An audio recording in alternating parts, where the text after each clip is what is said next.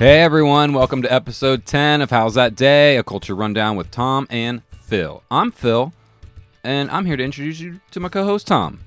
Each week, Tom and I, we get together and we chat about how our days have been going, and together we work through our thoughts on what's going on in pop culture. I will start this week with the same question I've been asking him for the last 10 weeks.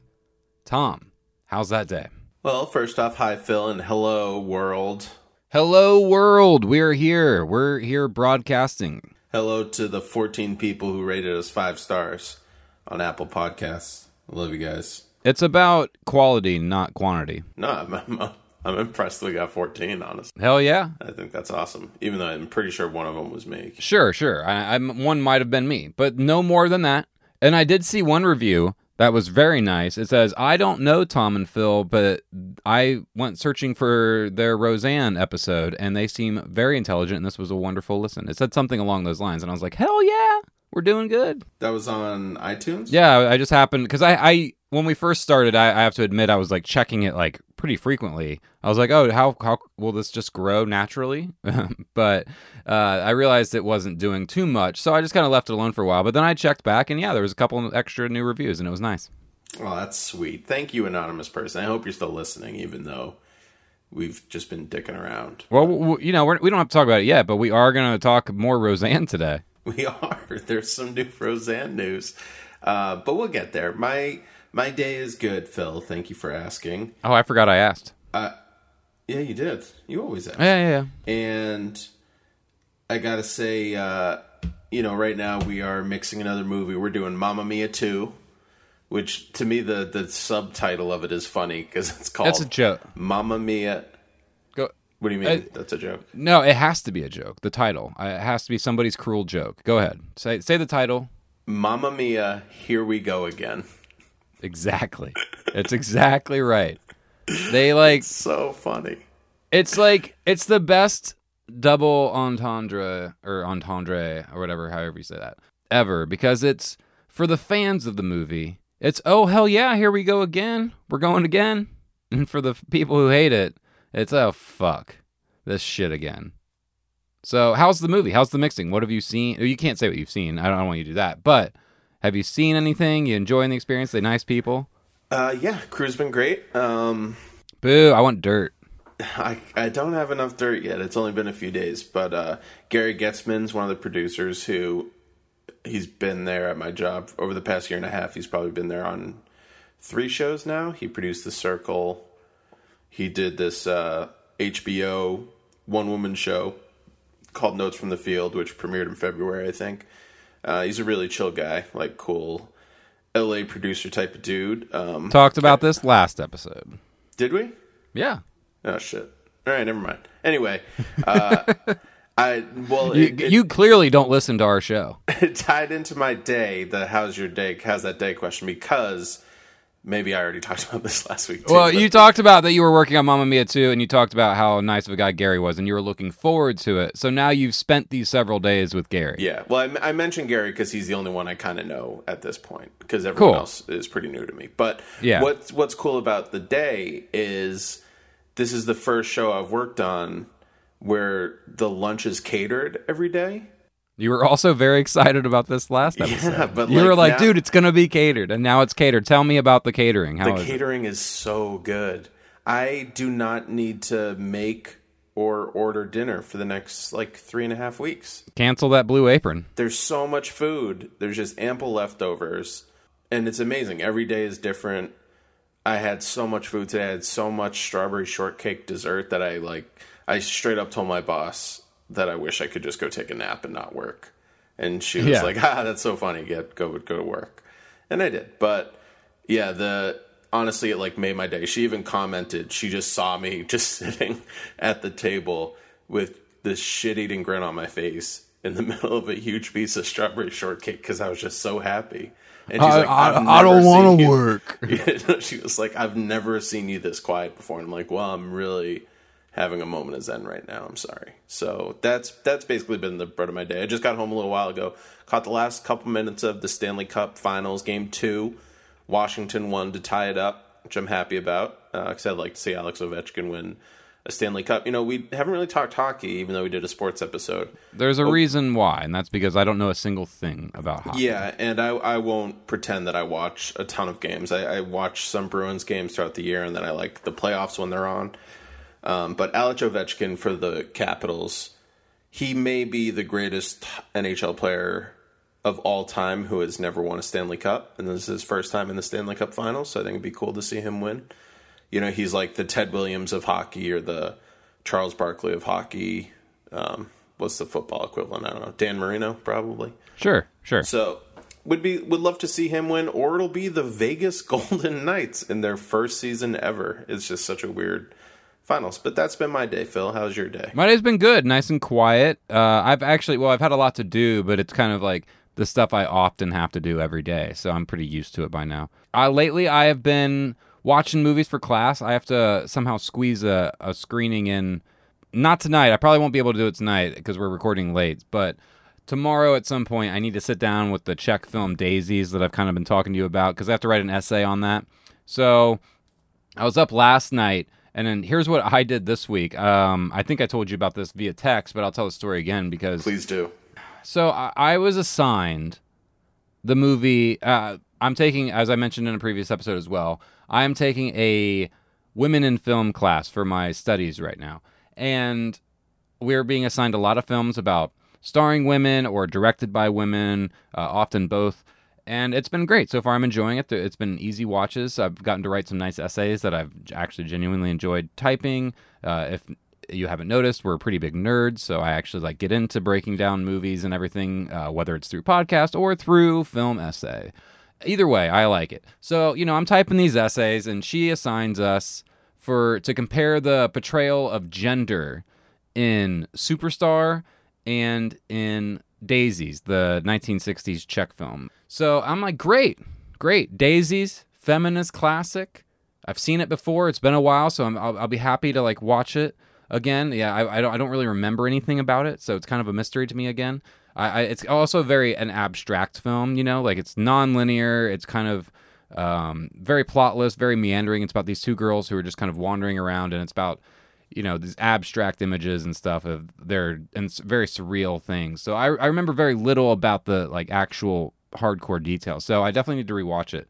But I was like, okay, Superstar, the Molly Shannon 1999 SNL spinoff comedy. I was like, really? And I know this teacher well enough to know this seems in her wheelhouse. It seems like something she would assign where it would be no, here's this movie that I want you to take seriously that most people wouldn't. Every teacher has their own little quirks with these types of titles that I've found in my years of film school. So I watched Superstar with Molly Shannon. It's currently streaming on Hulu and Amazon Prime if anybody else is eager to seek it out. And I watched it, and I took a shit ton of notes, man. I was ready to break that fucker down. I was like, oh, I know exactly what I'm going to say about it. How it's actually got not a lot to say, but it is doing a lot with gender and sexuality and being from the point of view of a teenage girl. But it's also this surreal comedy, about adults, and it's so weird and abstract and it's more like a John Waters movie than it is a studio comedy that you would think of, and it's very surreal at times. And I was like, oh, I can kind of see I don't know that I like this movie, but I can definitely write an essay about it. It's a strange fucking movie, and it's full of religious imagery and sexuality and her humping inanimate objects. And I was like, okay, this is a movie about sexuality and gender and shit. So I was gearing up and ready to go. And then what do I find when I go to go deeper into the essay or into the homework for that week's assignment? I find that she means Superstar, the Karen Carpenter story. Tell the fans what Superstar, the Karen Carpenter story is. I should have known. It makes far more sense because Superstar is from art house favorite Todd Haynes. It's one of I think it is his first film. He might have made one other short before that, but that's it. It's one of his first shorts. It's 45 minutes long. It is renowned in the indie art house scene. It's about the Karen Carpenter of the Carpenters, and it's never been officially released because It can never get the rights to the songs because it's full of Carpenter songs, which were massive hits, and they were never going to get the rights to the song. And the Carpenters were never going to like approve of this depiction of the family. So you have to see it. It's online. It's on dailymotion.com. It's on YouTube, I believe, as well. So it's easy to see if you want to see it. But that film's about like anorexia and gender and all this other very serious stuff, and about like the depiction of women and the way they use Barbie dolls. Everything's like done as like a puppet show, with Barbie dolls. So that's what the film's most known for, is it's the Barbie doll movie. And so it's not quite stop motion. It's more like a puppet show of like, you just see them kind of being moved, and you don't see like their legs. So you can see that there's probably just a hand moving them from the bottom. And it's like this weird mix of that with documentary footage and recreations. It's this mishmash of stuff. So it's like 45 minutes long, totally different thing. So basically I watched the wrong movie, but almost, I'm glad I didn't write the wrong essay. That would have been embarrassing. So how did you find out? Well, because I knew that the homework was coming up, so there's other movies that you have to watch for the class that have to do with the actual like lectures, and you have to watch some clips. And I hadn't quite gone into the lecture yet, so I had skipped ahead to see the homework. I was like, oh, I know I need to watch something specifically to write a long essay about it. I just want to know what that is ahead of time before I dive into the rest of the readings or anything. So I just read the depiction or the description of the homework, and it just said Superstar. It did not say Superstar, the Karen Carpenter story. Just Which said is Superstar. a fault. That is a fault of your teacher. Yeah, I mean, like, if I would have clicked through the rest of the assignments and like listened to the lecture first, it would have been because she talks about the Karen Carpenter story. Okay, so it's your fault. It would have been much clearer. I basically just like should have done the lectures before I went to do the homework.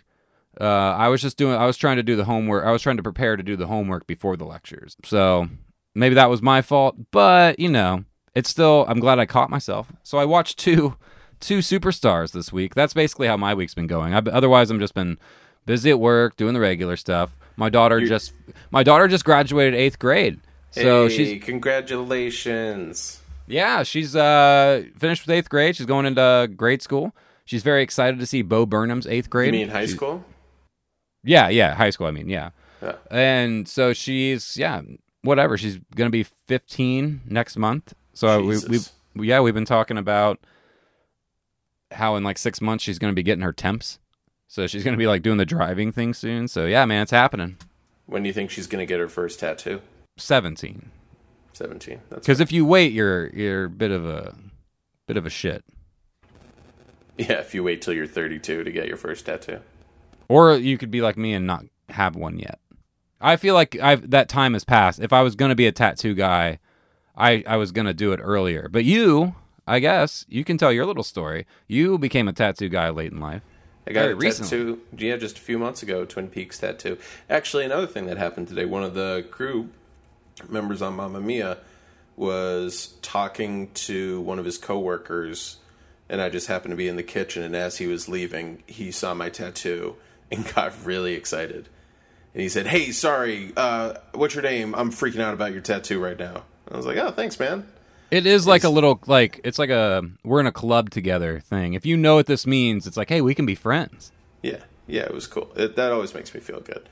I had that when I was in Mexico. We went on a cenote with a guy, and he had a shirt that just said "No more parties in L.A." That's all it said on it. It didn't say anything else. And I just went up to him. I was like, "So you're a big Kanye West fan?" And he was like, "No, but I really like this shirt." And I was like, "Oh, okay, but And then we started having a long conversation about Kanye.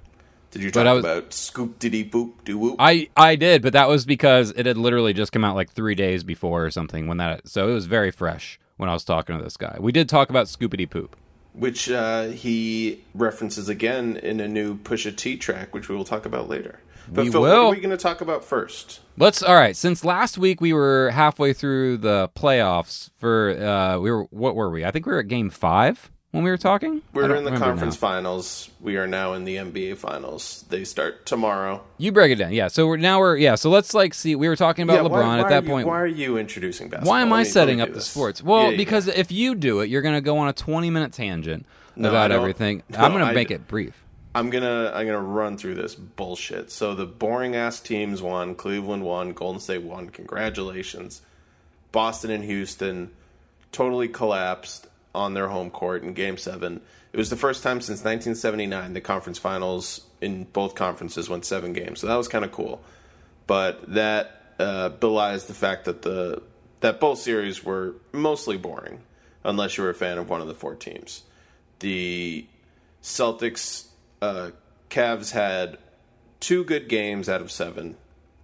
The Rockets had a classic Game 4, a sloppy but exciting Game 5, a Game 6 in Golden State where Houston could have won, where Houston came out and dominated in the first quarter and then held on to a double-digit lead at halftime, and then Golden State just blew them out of the water and ended up winning by 30. They outscored Houston by, I think, 45 points in the second half, which is absurd to even think about. Yeah, and as we talked about, that's what we talk about, boring games. Yeah, and then Game 7, the teams that everyone expected to be in the finals are in the finals. It's the 4th year in a row, Cleveland Cavaliers versus Golden State Warriors.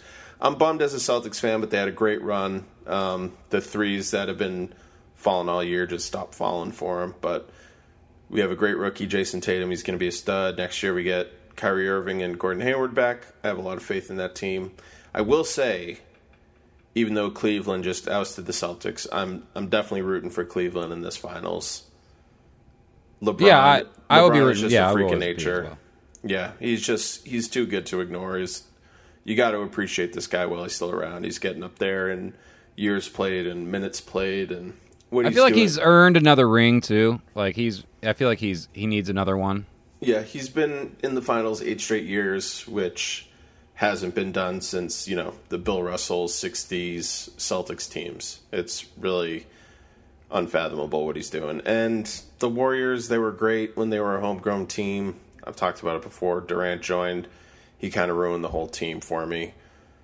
It's a bummer, but it'll be a well-played finals. I think Golden State's going to win it in 5 games, but I hope I'm wrong. I hope Cleveland surprises people and at least extends it to another Game 7, because last time Cleveland and Golden State played a Game 7, it was one of the most exciting NBA games of all time, and LeBron cemented his legacy forever. Well, I mean, think about, if you think that's boring, imagine how everybody else watching the NFL feels about the New England Patriots. See, but this is different, in my opinion. I get why you're bored of seeing the same team over and over, but I'm not bored because they're the same team. Because you're a Boston fan. Of course you're not bored. No, I'm not bored because it's the same team in the finals. I'm bored because Kevin Durant joining the Golden State Warriors ruined a lot of basketball in May and June for me. It's just, you can't have a former MVP and the second best player in the entire league join a 73-win team. It's just not exciting.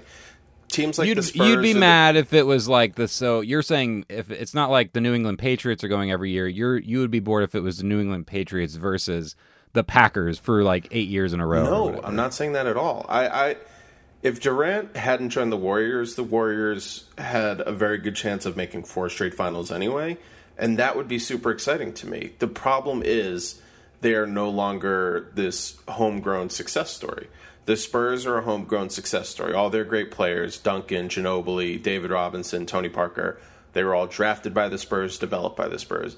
With the Patriots, all of their best players, with very few exceptions, were homegrown players. Tom Brady was drafted. Julian Edelman was drafted. Gronkowski was drafted. Their great defense back in the day, all draft picks that they developed. Aaron Rodgers on the Green Bay Packers, developed by the Packers. Those teams are great. The Warriors, before Durant showed up, Curry, Draymond Green, Klay Thompson, all drafted by the Warriors, developed by the Warriors. That's awesome. That's fun to watch. Durant ruined a lot of the competition for me. It's just, you don't join a team that's good, that is that good already when you are also that good. You should want to play that team and try to beat that team.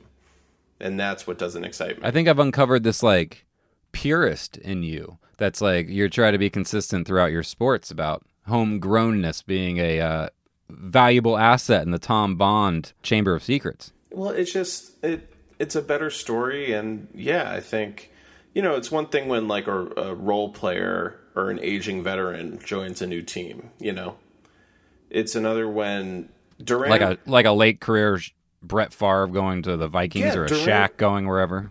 Yeah, Durant should be the Western Conference LeBron trying to take down this Warriors team. Like, that's why I'm rooting for the Cavs. As boring as LeBron in the finals may be for people, he's the guy, at least right now, trying to battle this team year after year after year. I mean, this Cavs team that's about to play in the finals tomorrow night, from the time we're recording this, is probably the worst team he's taken to the finals since 2007.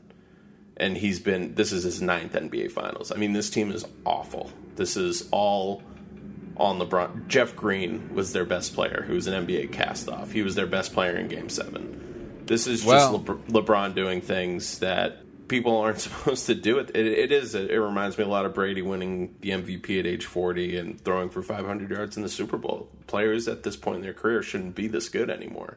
And he still is. So, yeah, I'm all about the Cavs. Go Cavs. Yeah, and that's like a whole other topic about like sports medicine and the advancements there and stuff.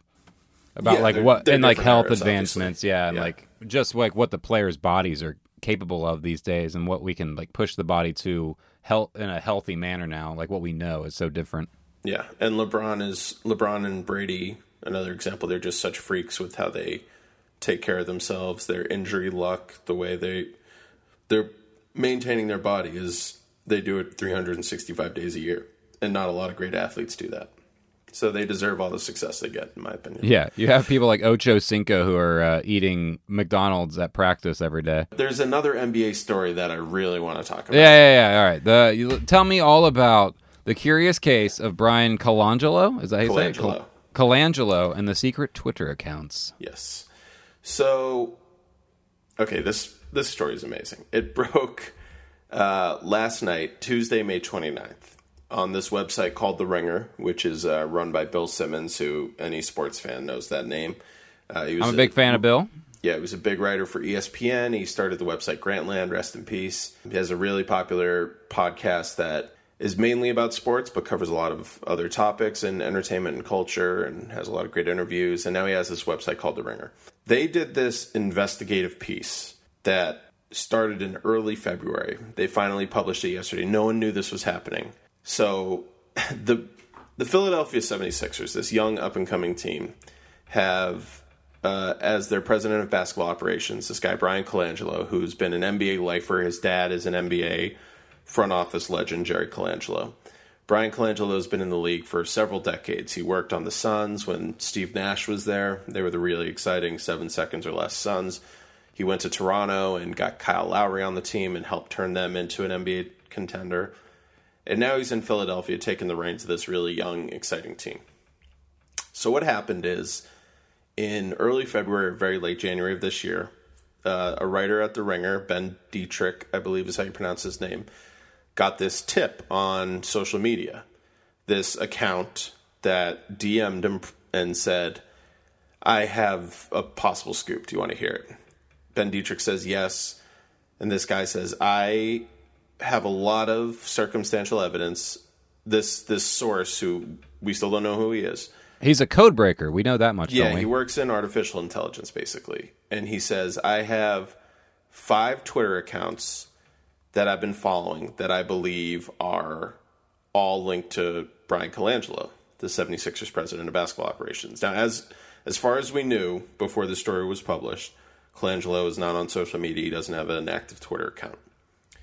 So The Ringer picks up the story and follows these accounts for like 3 months. And they're basically all similar. They follow a lot of the same people. They follow all the 76ers beat writers. They follow some of the players. They follow a lot of the same wordplay in the tweets. Yeah, they follow a lot of stuff involving the University of Chicago basketball team, where Brian Colangelo's son plays basketball. A bunch of them followed Brian Colangelo's former agent. Anyway, all the tweets are pretty much defending Brian Colangelo, criticizing past and current Philadelphia 76er players, and criticizing the man who replaced Brian Colangelo as president in Toronto of the Toronto Raptors. Basically, this super defensive snowflake series of accounts, right? Well, So they yeah, follow- here's a paragraph in the thing that I thought summarized everything perfectly. Most disturbingly, the accounts have repeatedly disclosed potentially damaging information about Sixers players. Yeah. The accounts routinely challenge journalists to report these negative claims and in some cases have pushed writers to ask players specific questions or to contact the organization to set up interviews. In every example, the accounts have been pursued an agenda of absolving Colangelo of blame while vilifying Sixers players. That I thought summed it all up kind of nicely. Yeah, that's the real meat of this issue.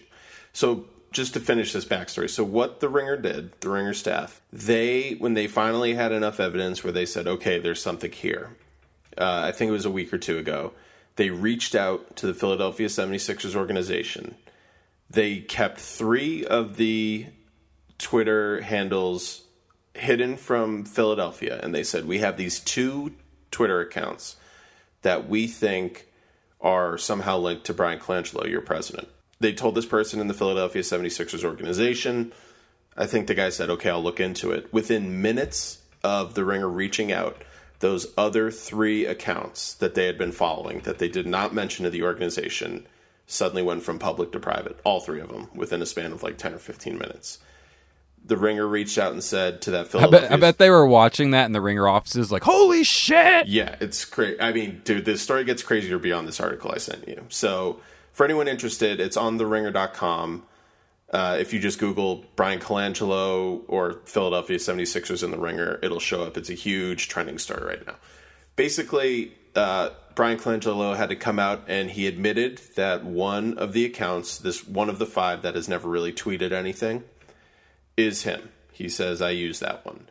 The other 4, he basically thinks, his statement was, this is a smear campaign. I don't know who's doing this to me, but I have never used these accounts at all. I don't know who is, all this shit. What the accounts do is, it's leaked information about players' injury history that has been previously unknown. The most damning one is there's this player, Jahlil Okafor, who's now on the Brooklyn Nets, but he was on the 76ers for a few years, and he was kind of a draft bust. And they tried to trade him for a couple years. It was pretty well known, like an obvious, a known secret, basically, that they were trying to get rid of him. They finally traded him this past season. Some of these accounts were tweeting to Philadelphia 76er media members, explaining that the reason why they couldn't trade him earlier is because he had failed his second physical, and the 76ers organization were keeping it a secret, so Jahlil Okafor could save face, disclosing like serious medical problems that, as far as we know, has never been mentioned before. And these Twitter accounts also actively shit all over current Philadelphia 76ers star Joel Embiid, calls him immature and egomaniac, obsessed with like strippers and porn stars and all this weird shit. Yeah. And then does these really weird tweets defending Brian Colangelo's attire. Like, he has a thing with popped collars, basically, and he like these accounts go to bat saying like, this isn't a weird look, this looks totally cool.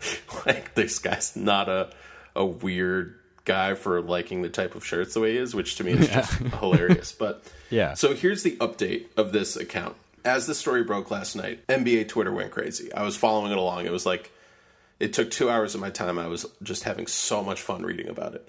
Because unlike a lot of, scandals that happen in and out of the sports world, this one is mostly just really funny. Like, it's so absurd. Yeah. Well, that's what when I was reading it, I was like halfway through the article, and I was wondering, like, because I thought it was going to be some massively illegal thing when I first started into it, and maybe some of it is. It's certainly dishonest and immoral and very shady and should be investigated, but I don't know that it's illegal, and it's also just mostly embarrassing. Like, it makes him just look like a little wiener. I mean, it's beyond embarrassing, because if it's true, well, it's also, don't get me wrong, it's career suicide. He's over. Yeah, his career's done, and not just in Philadelphia. Like, this guy's been in he's a very well known. Yeah, it wasn't NBA his father. Figure. Yeah, his father was Jerry Colangelo, like, ran Team USA Olympic basketball for a while, and has been in the NBA for 5 decades or something like that. Yeah, so he's a lifer, man. Yeah. So last night it blows up on Twitter. Even Joel Embiid, that 76ers star who was getting shit on constantly by all these. Yeah, tell me about the player reactions. I haven't gotten into that. The player reaction around the league was just like, this is fucking crazy. I don't know. Like, this can't be true because it's too crazy to be true. And Joel Embiid was responding, like, he went back and started liking every comment from these 5 Twitter accounts that shat all over him, and said that... Just read every single one of them. And said that Brian Colangelo called him immediately when the story broke and said, this isn't true, this is bullshit, don't believe this. It sounded like Embiid kind of believed it, but eventually at the end of the night said, for the record, I don't think this is true. This would just be too insane if this was actually going on.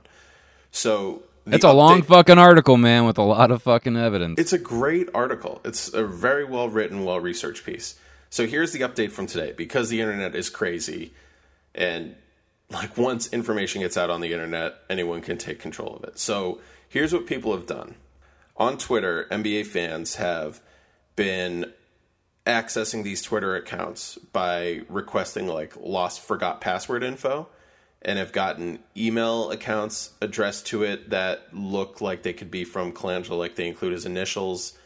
And the one that Colangelo verified was his account, plus another one. You know, when you forget a password, and if your phone is hooked up to it, they say, we can send you a password to your phone number ending in these 2 digits. Yeah.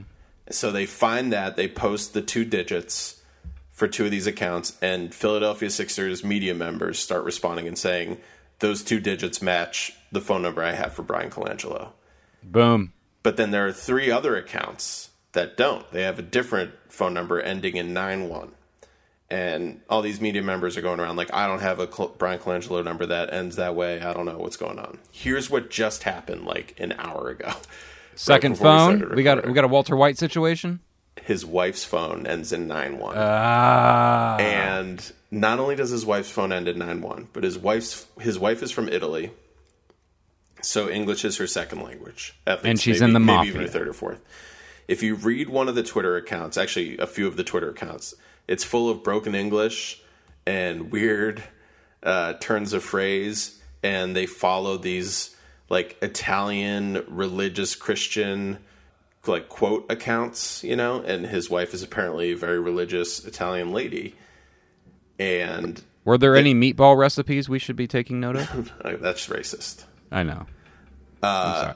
Are Italians really? I'm sorry. I'm Italian. I'm Italian. Italian. It's okay to be racist to like countries that are predominantly white. Apparently, that's like I am white. I'm generally European in all ways. You know, like I think there's the blood of all running through me. So that's my excuse to be a little jerky towards the Italians. Long story short, if you're interested in this story, in this most recent update, because it is still developing right now, but the running theory now is that either these other accounts are being operated by multiple people, like Colangelo will use it and his wife will use it, or this is actually Brian Colangelo's wife tweeting out defending him, and he didn't know about it. And that's what makes the shit like, these shirts are fine, stop making fun of this guy. That's what makes him even funnier and like kind of sweet. If his 77-year-old wife is on these secret Twitter accounts defending the way her husband dresses, and like following their son's basketball games at the University of Chicago, tweeting like, play better defense, you guys got this, I believe in you. It's like, it still ruins his career, but it's just such a crazy wrinkle. I was having the time of my life literally minutes before we started recording, just following all this on Twitter. It's such an insane story.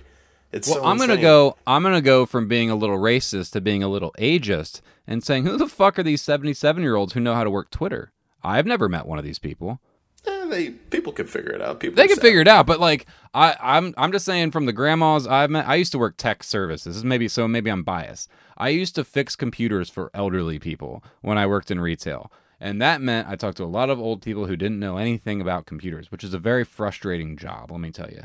And so when I hear that there's someone in their high 70s who are not only on Twitter, but like secretly on Twitter, and they have like shadow accounts, and that they're like following their husband, and like and the husband doesn't know. How does he not know? Does she not like knows? Okay, he has to know, right? He knows. Okay. Well, if he doesn't know, he immediately... So when the Ringer goes to the 76ers and say, we have this information about these 2 Twitter accounts, and 15 minutes later the other 3 go private, that means they immediately approach Colangelo, and either he shut them down because he knows about him directly and uses him, or he told his wife and said, they're on to us. And they immediately went private.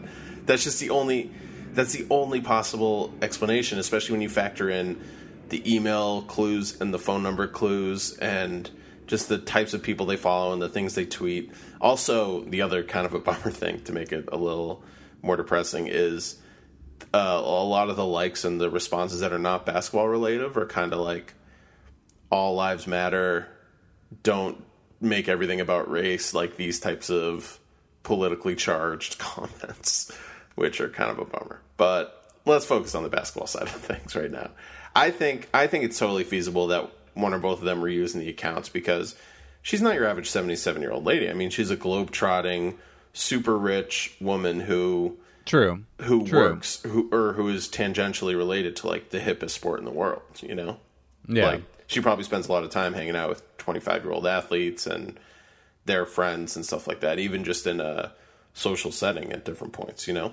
Like, this is a very connected guy. So, I mean, at this point, he's confirmed one of the 5, the only of the 5 Twitter accounts that doesn't actually post anything, but has like liked stuff and retweeted stuff, I believe. This guy, he's in a lot of trouble, and he's fucked. Yeah, he's fucked. You know who else is fucked this week? Yeah, Roseanne got fucked. Roseanne is done. Well, first of all, I think we have to turn it into a teaching moment. I'm fine. I'm worried about all the people out there who don't have a circle of friends and followers who come right to their defense. The person who's walking down the street minding their own business and they see somebody cling to their purse or want to cross the street. Or every black parent I know who has a boy who has to sit down and have a conversation, the talk, as we call it. And those, as you say, those ordinary examples of racism that happen every single day. And I think that's why I'm so glad to be here this evening talking with all of you. I can't believe I would have never predicted that, A, when we were starting a podcast, we would have been talking about the return of Roseanne in an early episode, and B, that no less than 7 weeks later, we would be talking about the cancellation of the biggest show on television. It's ABC's insane. biggest scripted show in 24 years. It's insane. And it no longer exists. Because of the tweet to Valerie Jarrett, a senior advisor to Barack Obama throughout his presidency. She's a very public face throughout the time period that he's in office. She's one of his most well-known aides. She's been on TV defending him. She's been on TV since. She's on TV a lot now. And Roseanne Barr, who has tweeted out many horrible things. That's one of the other parts of the story that's kind of coming out now, and more people are kind of pushing against it, saying, hey, we kind of already knew that Roseanne was a vicious racist because she's made comments like this before. But on 5/28/18 at 11:45 p.m., she decided to tweet out, Muslim Brotherhood and Planet of the Apes had a baby equals VJ, which Valerie Jarrett. And it's just that tweet, and I think combined with some other tweets that she sent, because she sent something to Chelsea Clinton about burning Jews. That was a weird tweet. She had a series of tweets, but this one, specifically the Planet of the Apes had a baby comment, was what really, really took her down. And ABC I heard about the tweet, and I would say that within 2 hours, the show was canceled. I started seeing articles being posted. ABC released a statement and said, this is repugnant and abhorrent, doesn't meet our values, and we are canceling Roseanne. The show is done.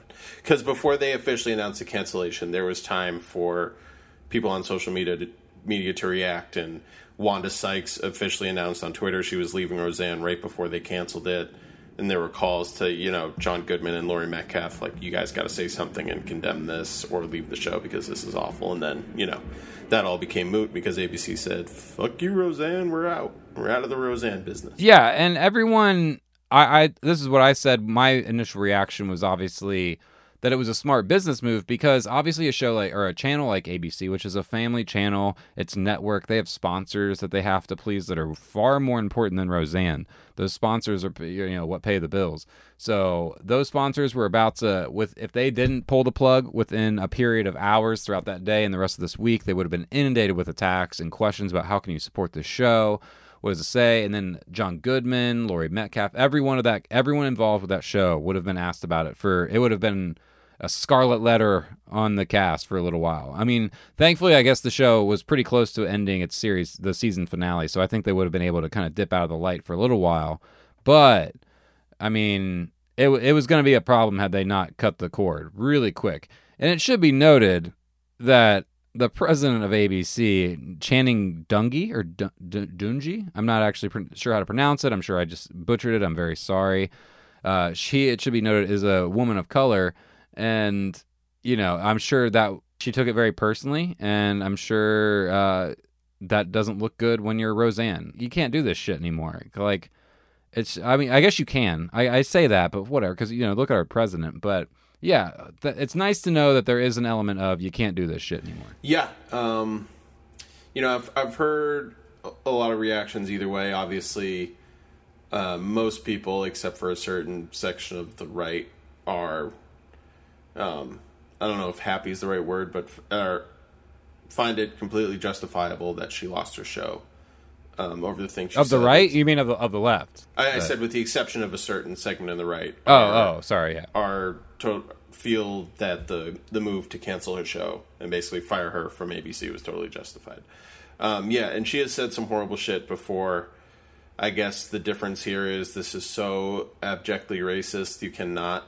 I mean, when you compare a black woman to an ape, that's like page 1 of the racist handbook. There's really no way to spin that in another way. And I don't want to say to Roseanne's credit, Jesus Christ, but at least she did come out today and say she made a plea to people who are trying to defend her, saying, don't support me, what I said was horrible, and stop trying to justify it. It was a mistake. I shouldn't have done it, and I regret it. So at least she came out and said that. No. Because she's back. She's totally pedaled all that back in the time since. She apologized, but basically after she apologized, spent the remaining hours of the night being up all night retweeting defenses of her and a lot of whataboutisms, and she's doubled down basically on. She hasn't taken back the apology, but she has basically just justified herself to all hell, and basically it's been like, it was a movie reference, shit like that. It's like, come on, we know what you meant, don't play stupid. Okay, I didn't know that. I thought she said don't. No, she's returned to Twitter after saying she's saying, I'm leaving Twitter, I'm sorry, but then she came back shortly thereafter. Roseanne, I think she's a little sick right now, and that's what I saw from Jimmy Kimmel, who I guess is friends with her or something. He said, I know it's really easy to attack her right now, but I think it's clear that she's very sick and needs help, and I think that might be some people's perspective on it. I know that Robert Iger tweeted out from Channing Dungey, or Dungey, or I'm sorry, president of ABC Entertainment, Roseanne's Twitter statement is abhorrent, repugnant, and inconsistent with our values, and we have decided to cancel her show. There was only one thing to do here, and that was the right thing. Yeah, I mean, I think it was the right thing. I think it was a smart business move. I see I see from my Google searching that The Hollywood Reporter has an opinion ABC deserves 0 points for Roseanne cancellation. I will assume, based solely on that headline, I mean, maybe that's bad of me, but I'm going to assume that opinion has something to do with the fact that we knew that Roseanne was a racist beforehand, and ABC probably knew what they were getting into when they hired her again. She had made some comments well before the return of the show. So shit for years, and not just recently in the post-Trump world. Yeah, that's why it's kind of you can track back to 2013, and she was saying similar shit about Susan Rice.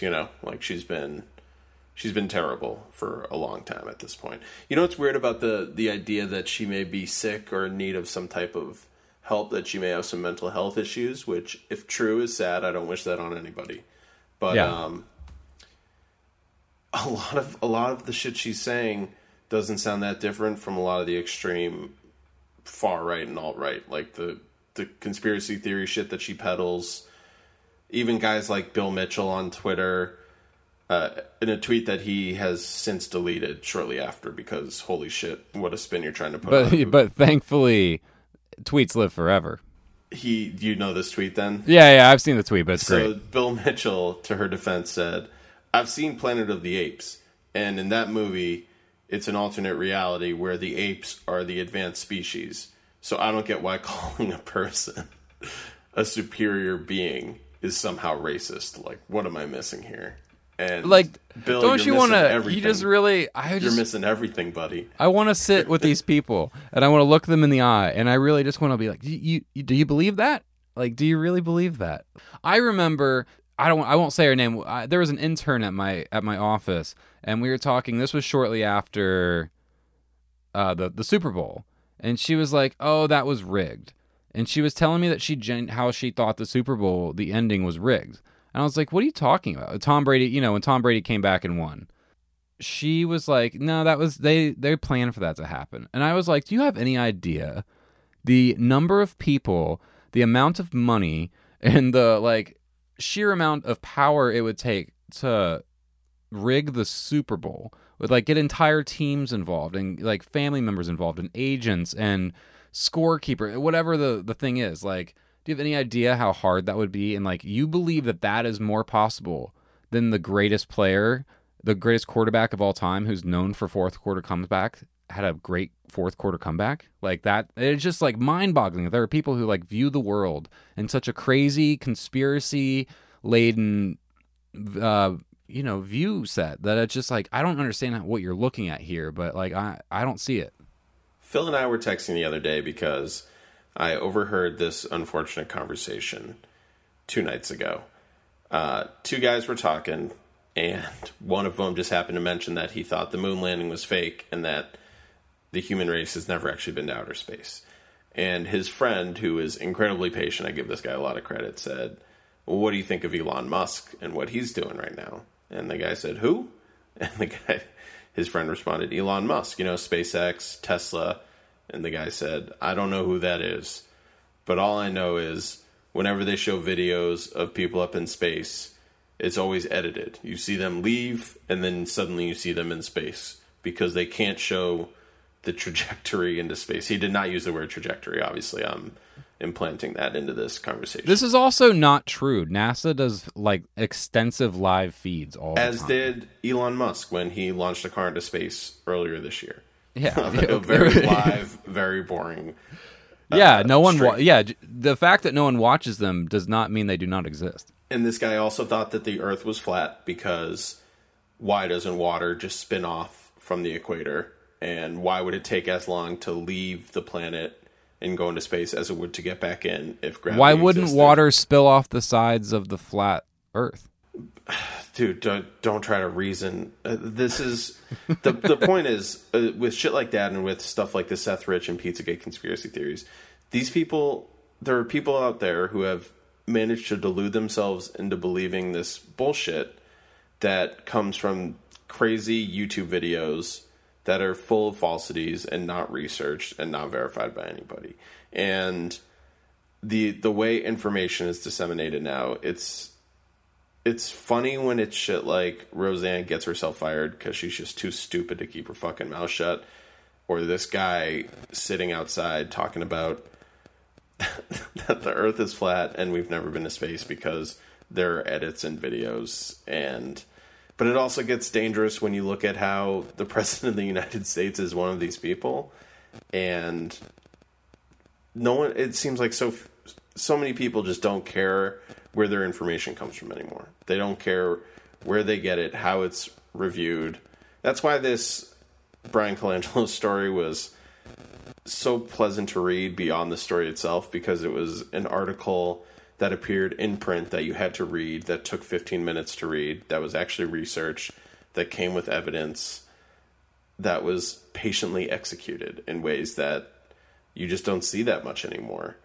And yeah, Roseanne, go fuck yourself. We reviewed her show, and we really, I think, gave it the benefit of the doubt. And we talked at the time in that episode about what an abhorrent personality Roseanne Barr is, but that the show itself was maybe doing a positive thing in the country if it was able to open and entertain a conversation from both sides of the political spectrum in a way that you could use entertainment to maybe open up some ears, hearts and minds, whatever. But then she does a story about her Muslim neighbors are terrorists, and then she tweets all this stuff, and she's got to go. It's time for her to go. Yeah, good riddance. We'll see you.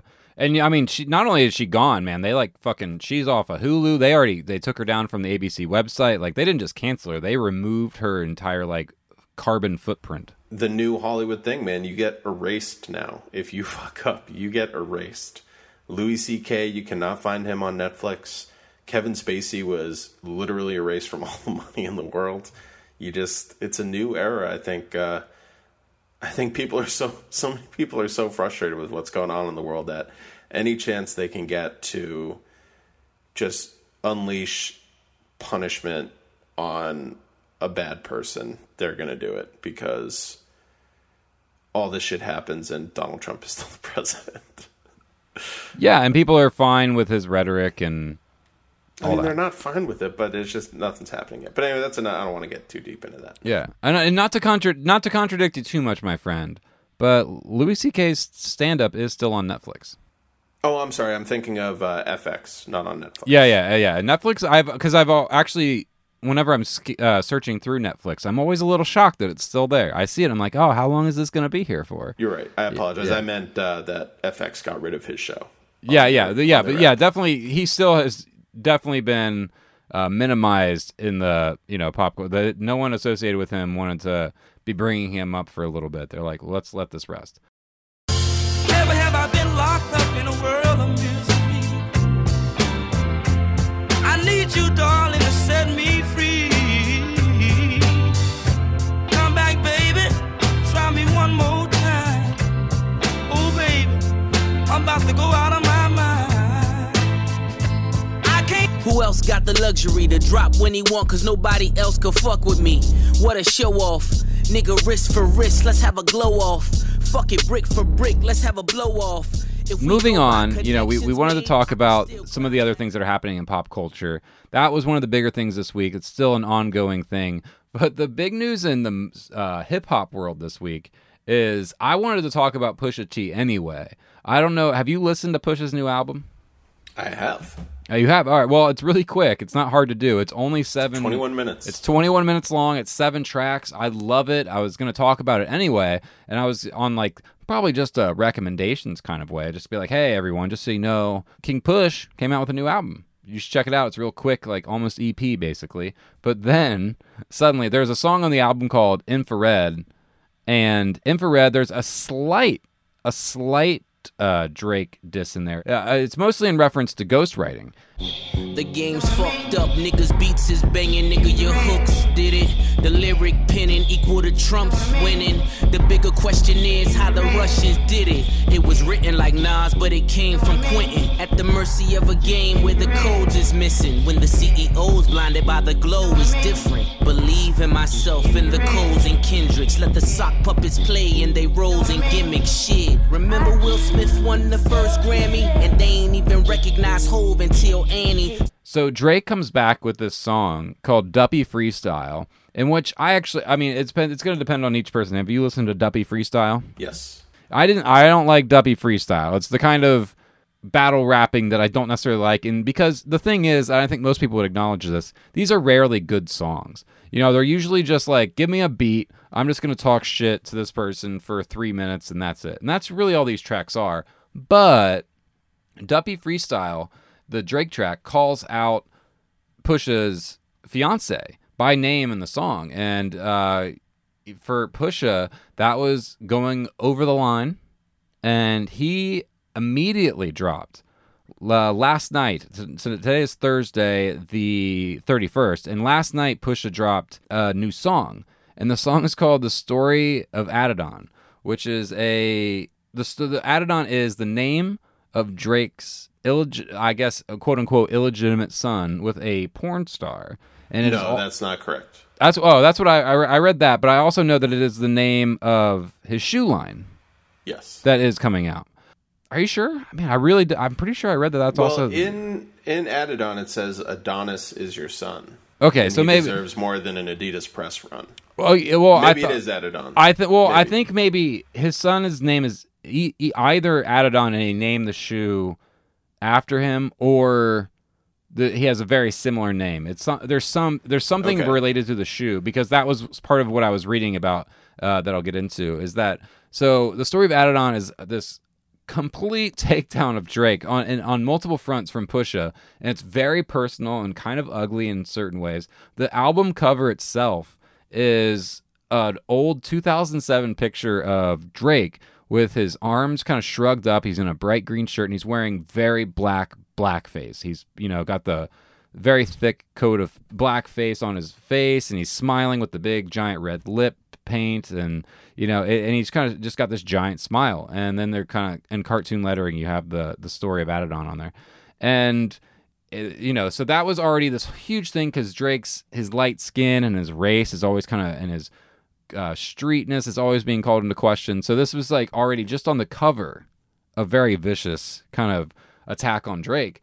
So from there, the song proceeds to talk about how Drake's dad left him when he was 5, talks about how his mother never got married, talks about how has ghostwriters, talks about how he doesn't take care of his son, talks about how he's ashamed of this porn star girl he got pregnant. He just goes after everything.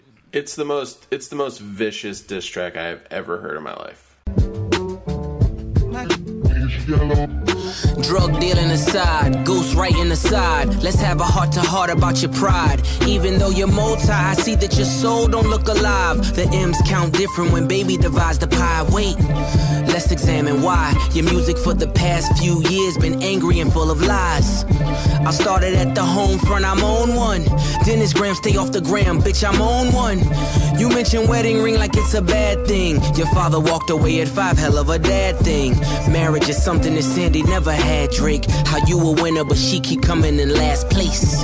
Monkey suit Dennis, you parade him. A Steve Harvey suit, nigga made him. Confused, always felt you weren't black enough. Afraid to grow it cause your fro wouldn't nap enough. There's been attacks on Drake before, but the thing is, I think none of them have bounced off of him in a way none of them have stuck to him in a way, because everyone knows that Drake was on a TV show when he was younger. Everyone knows that he's not some street hoodlum who was like that. That's not what people like about Drake. They like that he's a safe mainstream pop artist who's basically has some rap skill, has some singing skill, and has great production on a number of tracks. That's what people like about Drake. They don't need him to be street authentic. So I think that's why a lot of this hasn't stuck, but this is going after not only his kind of racial identity, it's going after his family, it's going after it's telling secrets out of school basically about because he's friends with people who know Drake. He knows things that only insider people in the industry would know about, and he, to be dropping this stuff so publicly is just unheard of. It's truly insane. I mean, to go back to the beginning, yeah. They've had a beef for a while. I'm not super knowledgeable about it, to be honest with you, but I have been obsessed with this, particularly the story of Adidon or Adidon over the past 24 hours. I cannot get over how brutal it fucking is to Drake. It is so. I mean, if the child thing is true, he dropped such a major bomb that you just do not see in tracks like this in hip-hop. I mean, you have occasionally, you've had stuff like Tupac bringing up Prodigy's sickle cell anemia before, but Pusha T mentions Noah Shabib, who's Drake's producer, one of the founders of OVO, talking about his multiple sclerosis and how he's hunched over looking like he 80, tick, tick, tick. How much time he got, that man is 666 or 666. That is insane. Yeah. That is so fucking crazy. I mean, oh, God. I mean, we're going to play some of it. I don't I'll definitely. A lot of the lyrics.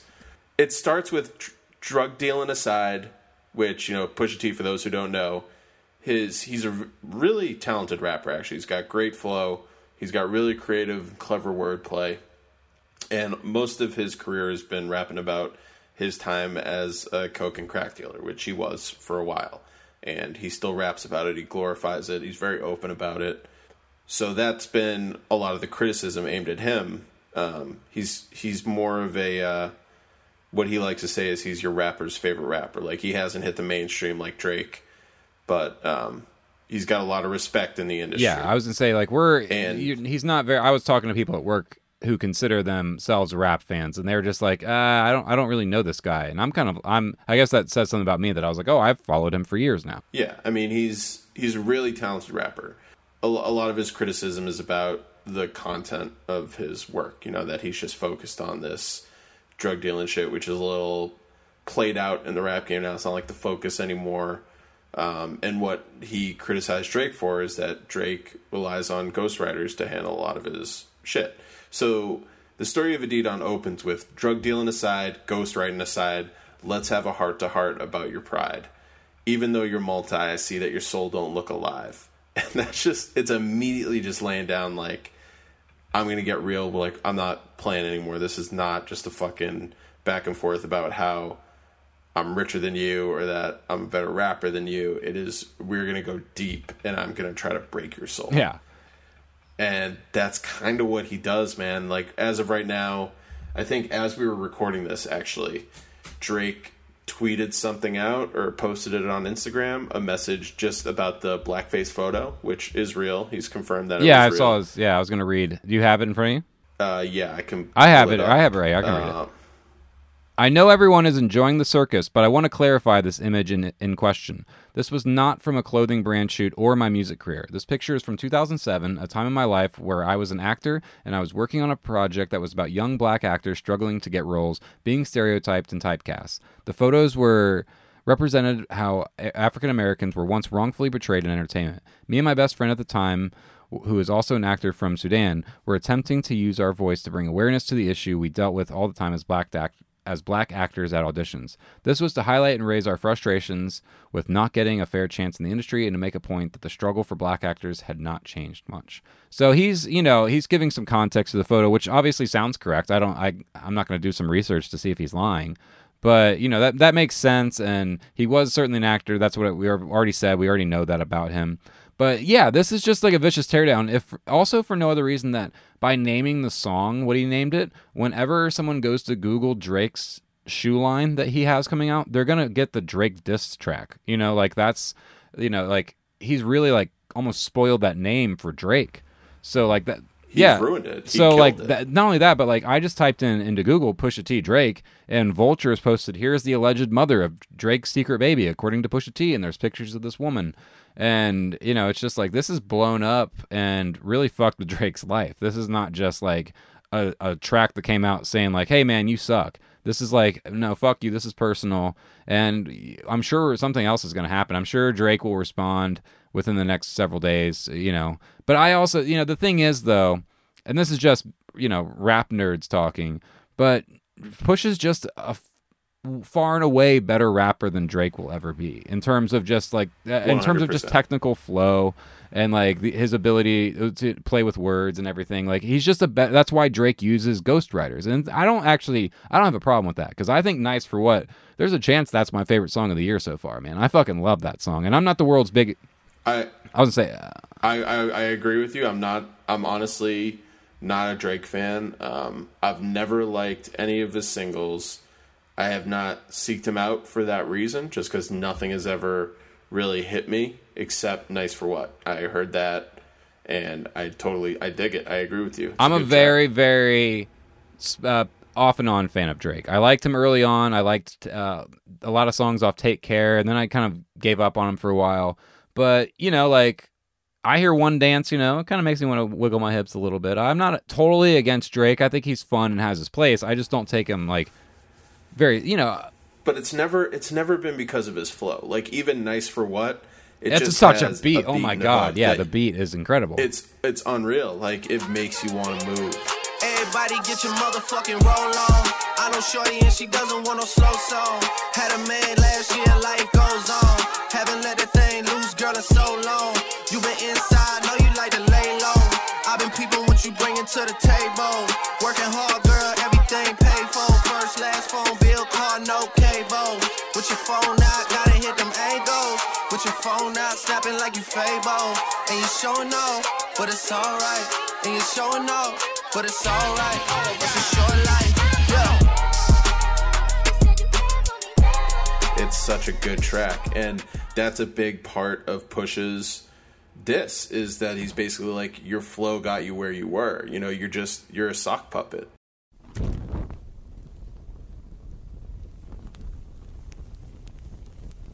Hi guys. So 2 episodes in a row with technical difficulties. This time it was my fault. My recording cut off, and I don't think I noticed it until we lost, several minutes of that Pusha T conversation. So I'm just going to jump in. I know... So embarrassing. It's so embarrassing. We're just so unprofessional. This is not why Podcast Incorporated pays us all this money, Phil. We got to be better. This is why our faithful listeners should send us money so we can hire somebody to produce us, and will maybe make us better, instead of little me producing it. If all 14 people who rated us 5 stars, myself included, send us $5,000. Yeah, $5,000. That'll cover a top-notch audio engineer for the calendar year. Hell yeah. We can do it. Send us money, guys. I'll just send it privately, send it in envelopes, send it cash, check.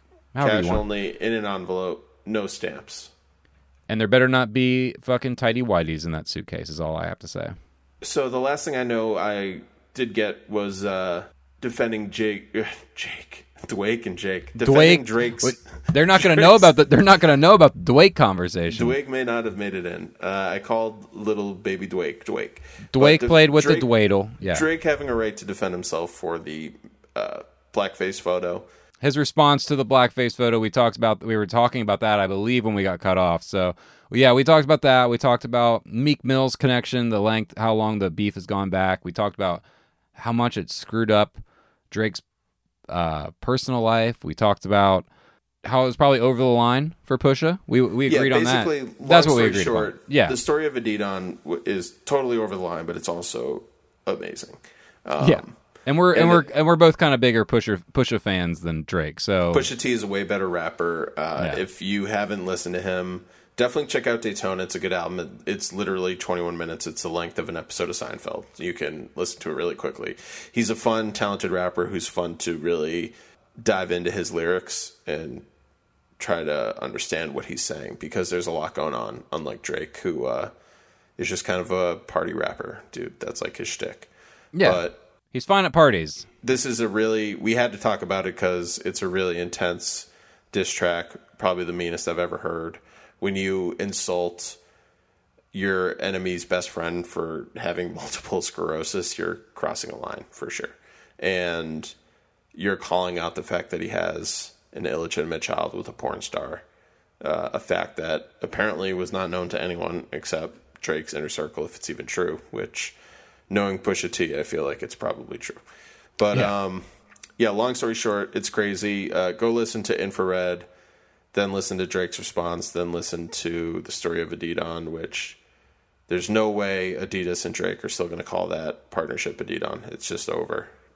Because anytime anyone Googles that, they're going to get the diss track. And it's just, and we explained that that's part of why it was such an incredible diss track in terms of like being a personal attack, a professional attack. It legitimately screws up branding for Drake.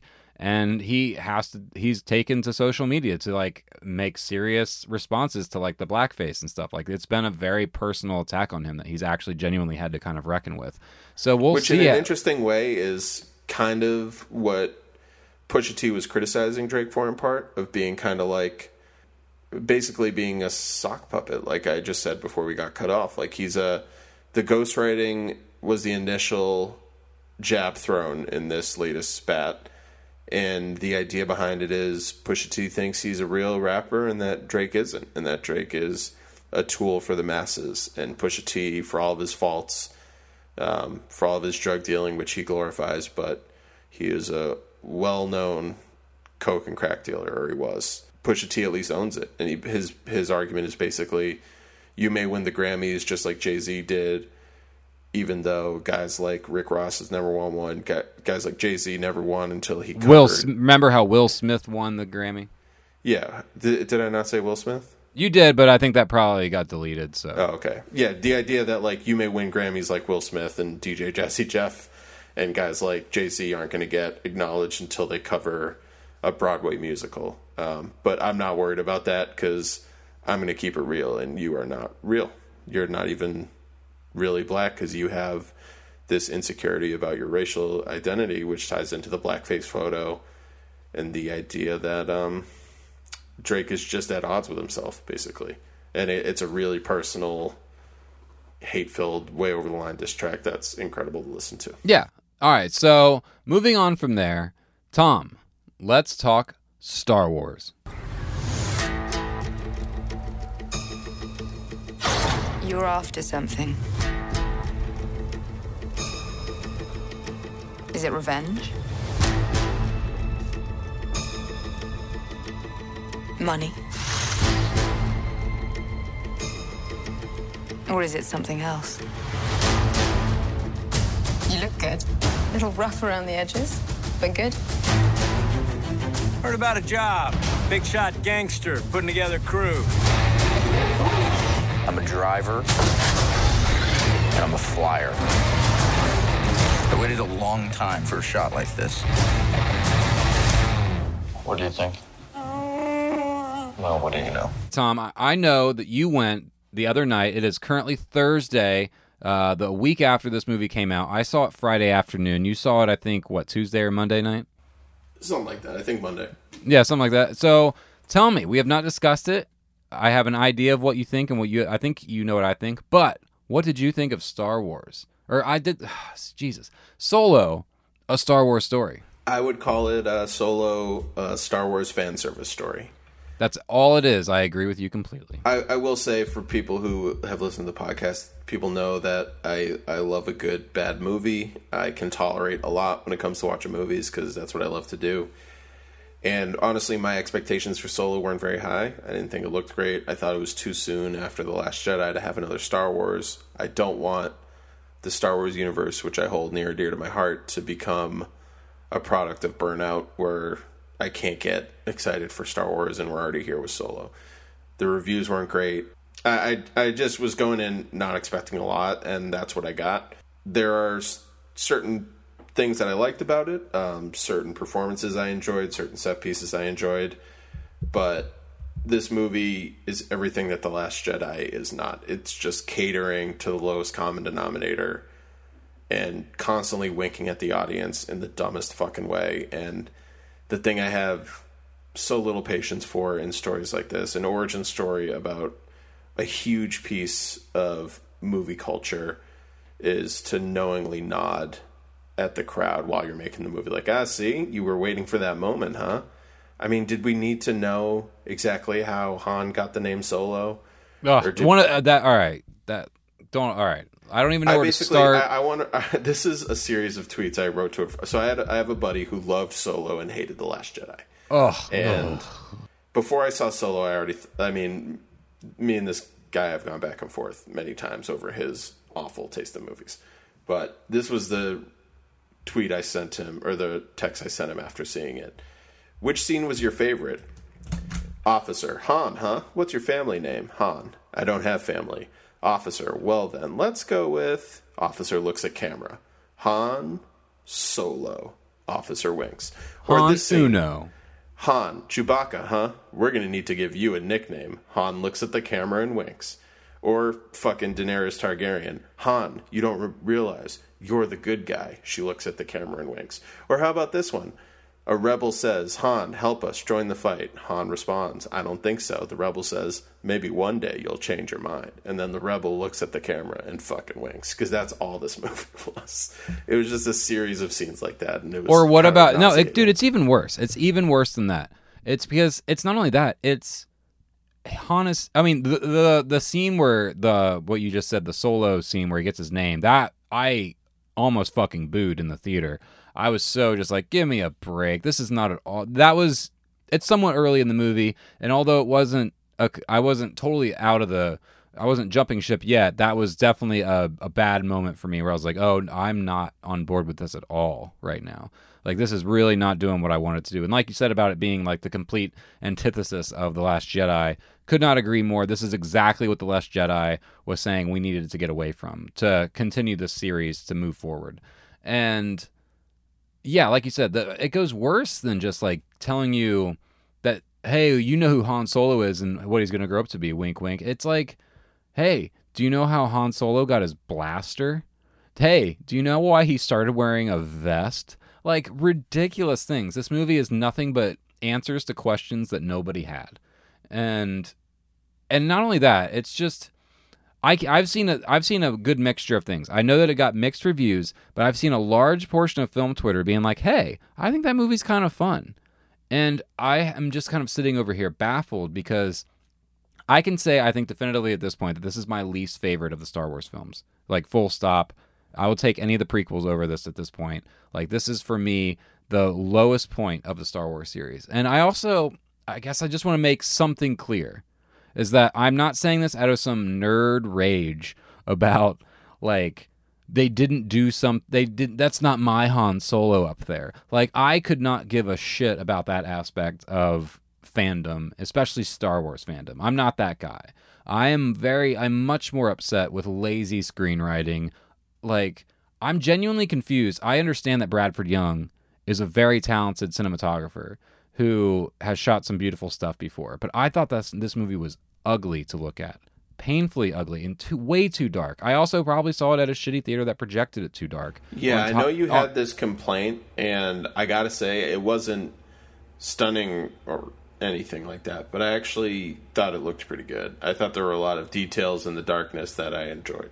I was watching the mild disagreement with you there. I would like, especially the opening, man, like the first 15 minutes, and I realized like it's supposed to be dark. They're underground. Like, I get that that's part of it, but for me, I'm watching it and I'm like, I get that this works for Arrival. This works for A Most Violent Year. You know, like if you're Gordon Willis and you're doing The Godfather, like, yeah, you can light it as dark as you want. Like, I understand it as a choice, and I think I've been clear on this podcast that I love art house cinema as much as I love big blockbuster cinema. And, you know, I view them, like you said, like you have different expectations for different things. And for me, I just don't think that Bradford Young's aesthetic is the right choice for this material. Like, I think you also saw it at a shitty Regal cinema. I think a lot of it was you probably had a dim bulb projection, which a lot of movie theaters, especially chains, do as a way to save money on electricity costs. Yeah, because bulbs are expensive and they dull over time, and theater chains do not keep them updated. I truly think you saw. Yeah. I mean, not that your opinion would do a 180, but I think you probably lost a lot of detail that's definitely there. I saw it. It's a dark movie that I saw probably on a dark screen. Like, but to be fair, a lot of people are going to be seeing like that. Not to the movie. That's not the movie's fault. That's the current state of modern theater going, unfortunately. But a lot of people are going to be seeing this movie, and there was whole sections in the first 15 minutes where I was like, I don't know what Alden Ehrenreich looks like in this movie yet. Like, I haven't seen a clear shot of his face yet. And see, I didn't think that. So it must have been. You must have just got unlucky with the place. Just don't go to shitty movie theaters anymore. Okay, well, I mean, it's 10 minutes away, man. That's no excuse. You're better than that. Well, I don't know. You're better than that. It's Solo. It's playing in 4,000 screens. You're better than that, Phil. Yeah, but I would. I'm not saying exactly. That I'm not driving in. I would argue I'm not driving in like an hour for Solo. There's only one Regal cinema in an hour. There's nothing else around. No, there's tons of other movies. There's an AMC. There's multiple other theaters.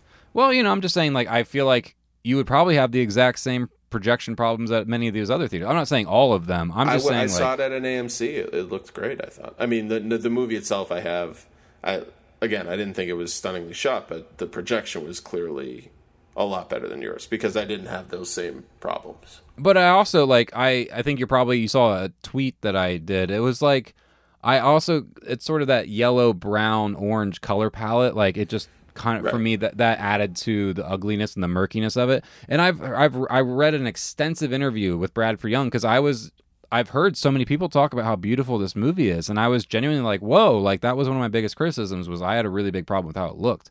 And reading his interview, like it all seemed very intentional, and like they talked about. He said when he was with Lord and Miller, the movie they referenced constantly was Mrs. McCabe and yeah, I couldn't get McCabe out. McCabe and Mrs. Miller, which is, for anyone who hasn't seen it, is a very murky, dirty looking movie, very brown, very dark, very hard to see at times, very underlit by candlelight. And they talked about Solo itself being a Western and being shot through that same kind of lens. Like they literally had like grease on the lens. Like that is a dirty, grimy looking movie. So like they talked about this is the look that they're going for this movie. And for me, that's just not what I would have gone for. Like not necessarily as, I don't mean that if I was directing the movie. I just mean like to my sensibility as a fan, I don't think that's necessarily the right choice. But okay. We get it. You didn't like how it looked. Okay, fine. Let's talk about something else I didn't like. Like everything else. I literally, I walked out of the theater thinking like this movie was fine. It has its moments, and like you, I can say there's a performance here and there that I like, but I think I was trying to convince myself of that. Like I don't think Woody Harrelson's bad, but I don't think he's given anything to do. I don't think like Thandie Newton killed off very early on and completely forgotten about, even though she was doing a pretty good job and I was liking her. Alden Ehrenreich, her death was a surprise to me.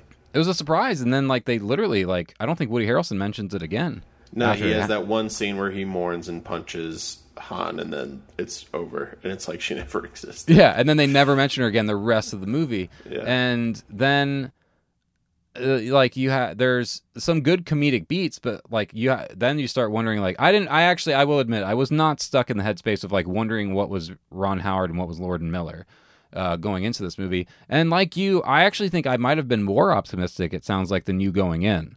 Like I was like, I actually think Ron Howard, if this is a strong script, would probably do a great job with the young actors. He's a pro. I know he can direct competently. Like he's done great space stuff. He's done big scale. Like I was not under the impression that Ron Howard was going to ruin this movie. And I don't think I necessarily think that Ron Howard is the reason behind it. Maybe some of those choices that like he is behind is what I feel like gives the film a neutered feeling. But I would blame as much of that on Kathleen Kennedy, and a lot of it I would blame on the script. And I think the script is almost a complete failure. So I don't have nearly as negative a view overall. Oh man, I have every single day that passes. I think about things from this movie. I get more and more upset. I really. I think it's not very good. I didn't hate it. It sounds like you hate it. I hated aspects of it, but again, those scenes that I mocked, they're smaller moments, in a much larger film. Even though it's more than just those lines of dialogue, which is the problem. Like, all right, to be fair, movie, yeah, go ahead. To be fair, I'm not saying that the film is as bad as like Catwoman or something like that. Like some movie or that you Attack would. Of the Clones. Or yeah, no, Attack of the Clones is worse. Here's the difference for me, and here is why I'm willing to say that I will take Attack of the Clones, which has long been my least favorite Star Wars movie since it came out. That has always been the least favorite. It has now been undercut or whatever, overruled by Solo. And here's the reason: is because even Attack of the Clones, if I had to think about my memories of it, there is an awesome battle at the end that I always loved, and there is still Ewan McGregor's performance, which I really love in that series, and there is still the Yoda fight, which I still remember in the theater. That was the first time we'd ever seen Yoda do anything like that before, and I freaked the fuck out. This movie, so I will give the movie that has that going for it. The prequel, I think Phantom Menace has Darth Maul, which is awesome. We'll get to that with Solo, though. Has Darth Maul, which is awesome, and it has the Duel of the Fates, and it has the pod racing, and it has Liam Neeson, and it has other good things going for it that excite me, that I think are awesome. Where in even Rogue One, I have a lot of problems with Rogue One, but especially the first hour. The second hour, I think I was very surprised, like in an admirable way. I was like, oh wow, they're really going to go through with this being a suicide mission. They're actually going to kill everyone off. Like I did not see that coming. I'm very surprised that that's how dark they're willing to let this go, and I think that really raises the stakes for A New Hope, and it like really makes certain aspects of A New Hope better. Whereas this makes certain aspects of A New Hope very confused and worse. It doesn't make any sense, and it's answering things you didn't know you had questions about. Solo, one of the best things about Solo, I will say, is that it actually made me appreciate Rogue One more. Yeah, Rogue One's the far really better quickly. I was going to say that Rogue One surprised me at the end, and it also had the Darth Vader scene where I squealed out of my chair and freaked out like every other fanboy in the world. Like, I had never seen Vader do that, and I freaked out. And I guess, like, those moments, I at least have those moments that I can hold on to. And there was not a single moment of Solo that excited me or brought out the inner child in me. Or just, like, I've heard people say that they had a fun time with this movie, and I just didn't think it was fun. I thought it was kind of fun. I didn't, man. Like, I was... It was a good... I mean, it had good adventure movie pacing. Like, they go to... in the way of like a James Bond movie where they go to a lot of different locations. They travel the universe. I mean, I'm talking... Okay, you've had your nerd rage for 15 minutes. Okay. Just I warned you. I warned you. I had a lot to say about this. This is by far the nerdiest and angriest you've been on this podcast so far. I really didn't like Hush either. Yeah, I know, but that was at least a fun back and forth. Because I don't really disagree with you that much here. I'm just not nearly as extreme about my dislike, I guess. Because I think, ultimately, where I stand is I think it was forgettable. But in the larger scope of things, I totally agree. It takes a huge step back from The Last Jedi. The biggest issue I have with Solo, and it has to do... You can't separate it from The Last Jedi and what The Last Jedi is about, and a big reason why I think that movie is so great. The Last Jedi's mission was to get over this hero worship. The idea of, like, stop just idolizing these people like they're gods because you love them as you were kids. Like, let's get back to trying to tell interesting stories with characters who are complex and flawed. And this movie is just all about hero worship and catering to the most basic needs of fans who need more Han Solo. Like, they just can't do without it. And it really had no desire to tell an interesting story. I think in terms of character stuff, the most interesting thing it had going for it were the two romantic relationships. You had Woody Harrelson and Tandy Newton, which had a promising start and then disappeared. Which, whatever, they're side characters. But then you have Emilia Clarke and Aiden. How do you pronounce his name? Aldenrich? Yeah. Okay, you had Aiden Aldenrich. Alden Ehrenreich or Aldenrich. Sorry. Whatever. You had Han Solo and Emilia Clarke, and they're these, like, basically the equivalent of like high school sweethearts, but living on the mean streets, which is an actual term used in the opening, like, info dump. That Han Solo is living on the mean streets. But it had this kind of like cyberpunk Blade Runner feel that I kind of dug. And they have to separate. And he is sent to war. He actually fights for the Empire. And then goes off on this rogue mission with Woody Harrelson and his band of misfits, right? That is my favorite stretch of the movie. I was kind of getting back on board during that stretch. And then for me, when Emilia Clarke showed back up, that's when I really started to fall off again. Well, the Emilia Clarke storyline, though, I thought was promising because that was giving me hope. Like, okay, we're going to learn something about Han. Like, we're going to actually try to understand something new about Han and why, when we're introduced to him in A New Hope, he's this outlaw gunslinger type of dude who's only looking out for himself.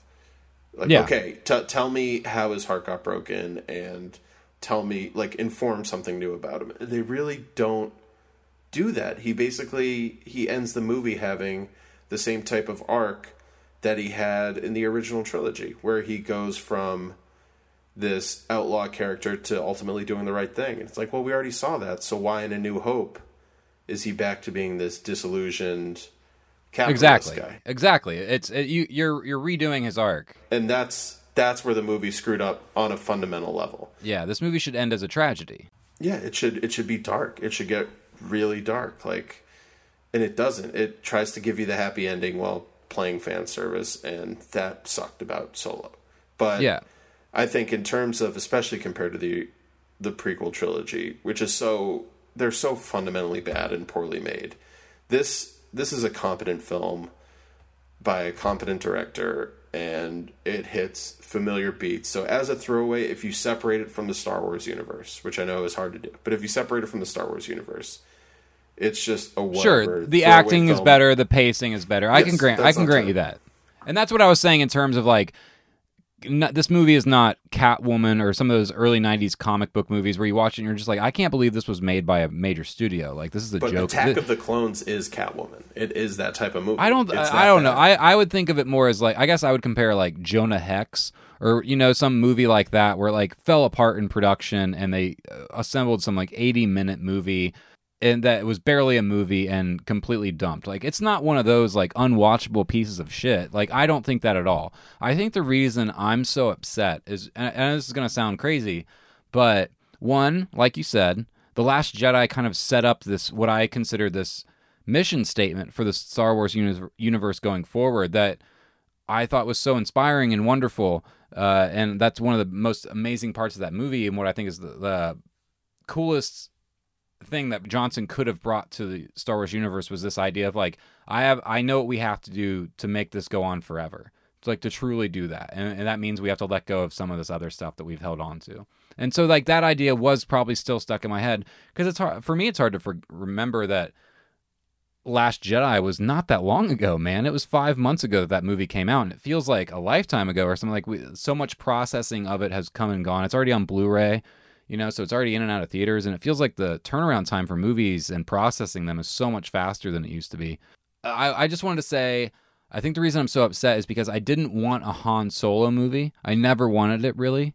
I did like the idea of a Chewie adventure movie, like a Han Solo and Chewie on an adventure. I was like, oh, that sounds like a great idea. I could be down for that. And then when they said Lord and Miller and they had Donald Glover cast and they had Alden Ehrenreich cast, I was like, yeah, this is going to be good. Like, I'm pretty excited for this. Obviously, it had its production problems, but I thought Ron Howard was a decent choice compared to some other people that could have been chosen. So I was excited.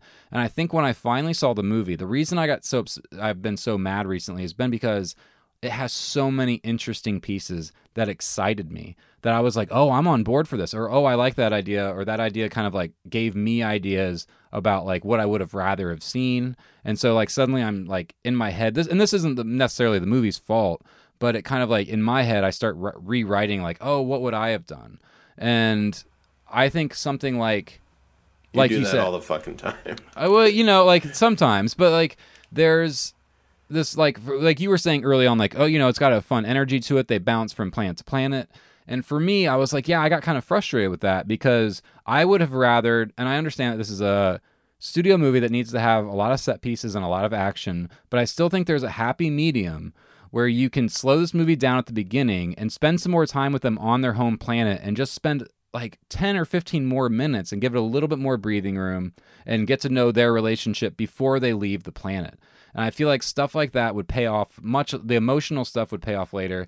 And I wish they would have just cut the second half down and just made it, they have to go steal this toxic or this gas and then bring it back to this gangster. And it would have been like maybe the second half is more like Sorcerer, William Friedkin's film or something like that. And it's just this like combustible thing that they have to get across the universe. And it's a dangerous mission. And of course, along the way, they encounter problems and like you learn some things about Han's betrayed or whatever by a woman, whatever stuff would happen to him would happen. I think that's like a simpler story, but instead it's like, you got to go get the thing and then you got to go get more of the thing. And then you got to go here. And then like, it's so busy.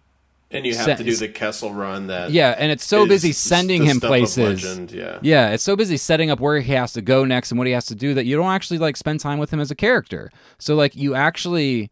Like there were scenes where he's like, oh yeah, you know, they kicked me out of the flight academy for having a mind of my own. I was like, I would have much rather have seen the Top Gun version of the Han Solo story or whatever. Like show me Han in flight school. Show me him like being kicked out. Like there was just other versions of this movie that as I was watching it were kind of going through my head that I was like, oh man, there's so much opportunity here that maybe I did want a Han Solo movie. It's just not this one. And that's maybe why I'm extra angry or extra disappointed in it because like suddenly I see the potential in it.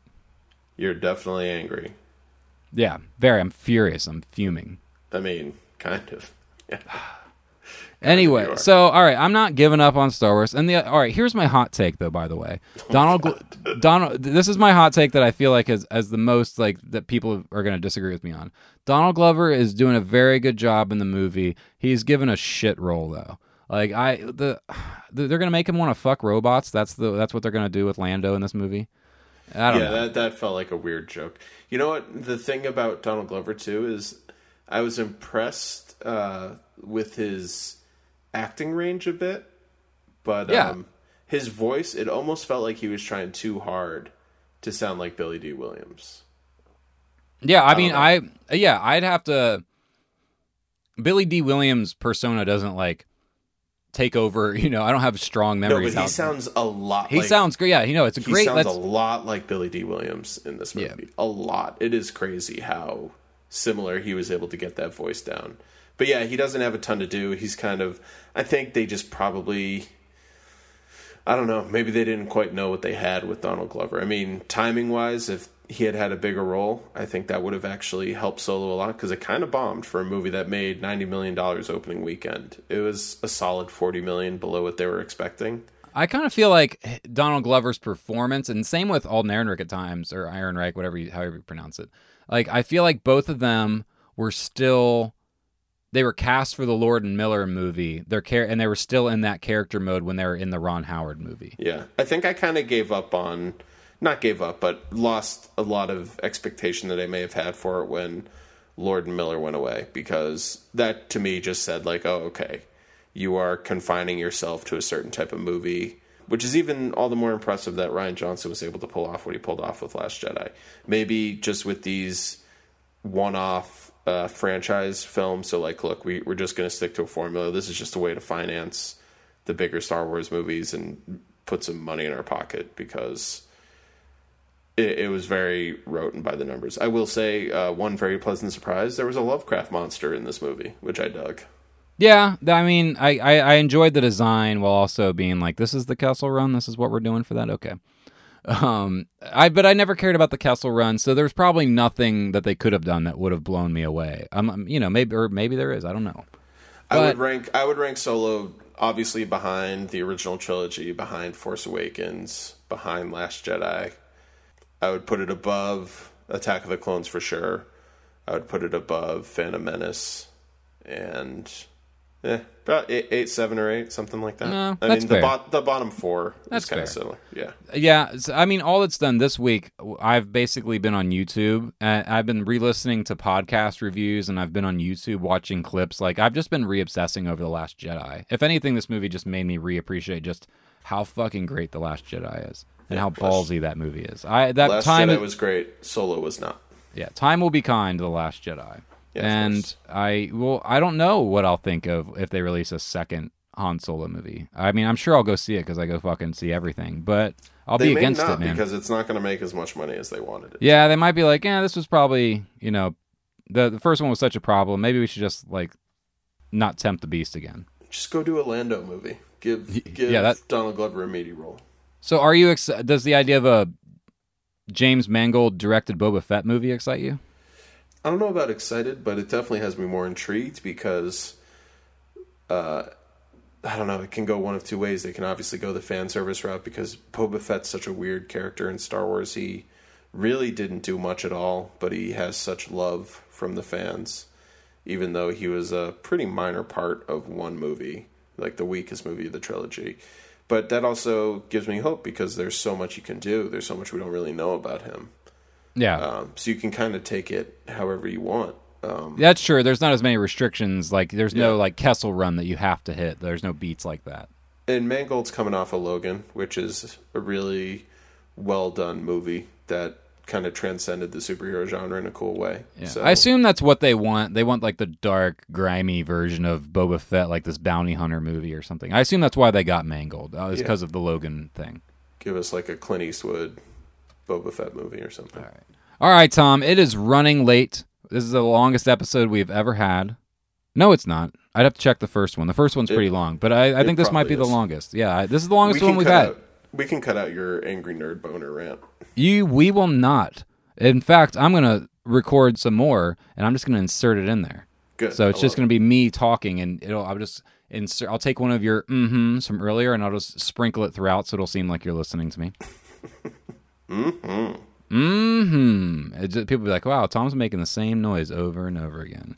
But, all right, Tom, this week, do you have any recommendations, rants, wrap-ups, anything of the sort that you want to cover? I do. I have I'll keep it quick. A quick recommendation. As we're recording this, it's Wednesday at 11 o'clock at night, LA time, and The Americans is officially a show of the past. The series finale aired tonight. I have it recorded. I am going to stay up tonight past my bedtime and watch it because RIP to one of the best TV dramas of this decade.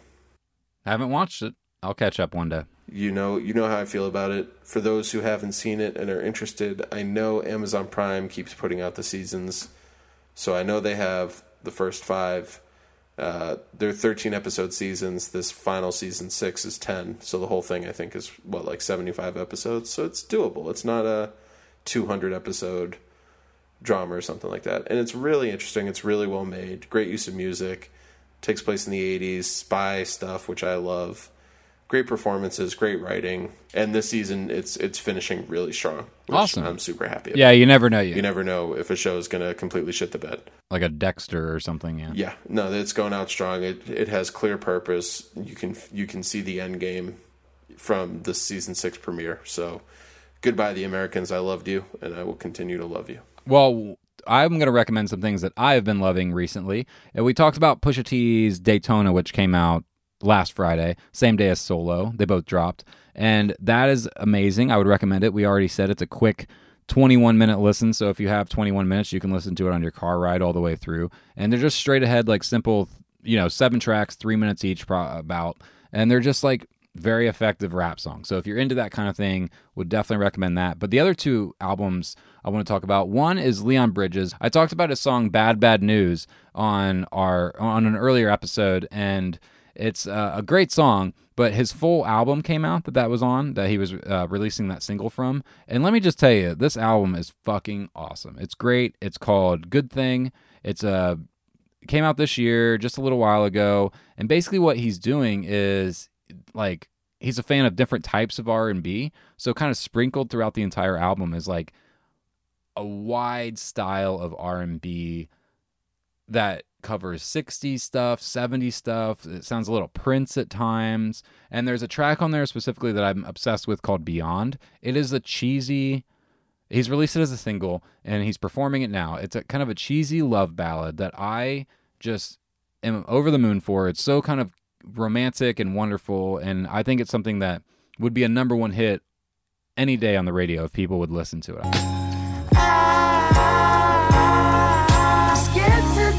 That she might be it, that the love is real, that the shoe might fit. She might just be my everything and beyond space and time in the afterlife. Will she have my kids? Will she be my wife? She might just be my everything and beyond. I would recommend that. I would recommend the whole album. There's also a song on there called You Don't Know that I would jam the fuck out to if you can. It is an amazing Michael Jackson-esque R&B dance song that'll just make you want to fucking dance your ass off. Stop thinking it over, you might change your mind. Pull you a little closer, one step at a time. Hanging on your words, I don't care if they're lies. You don't know that you got me feeling like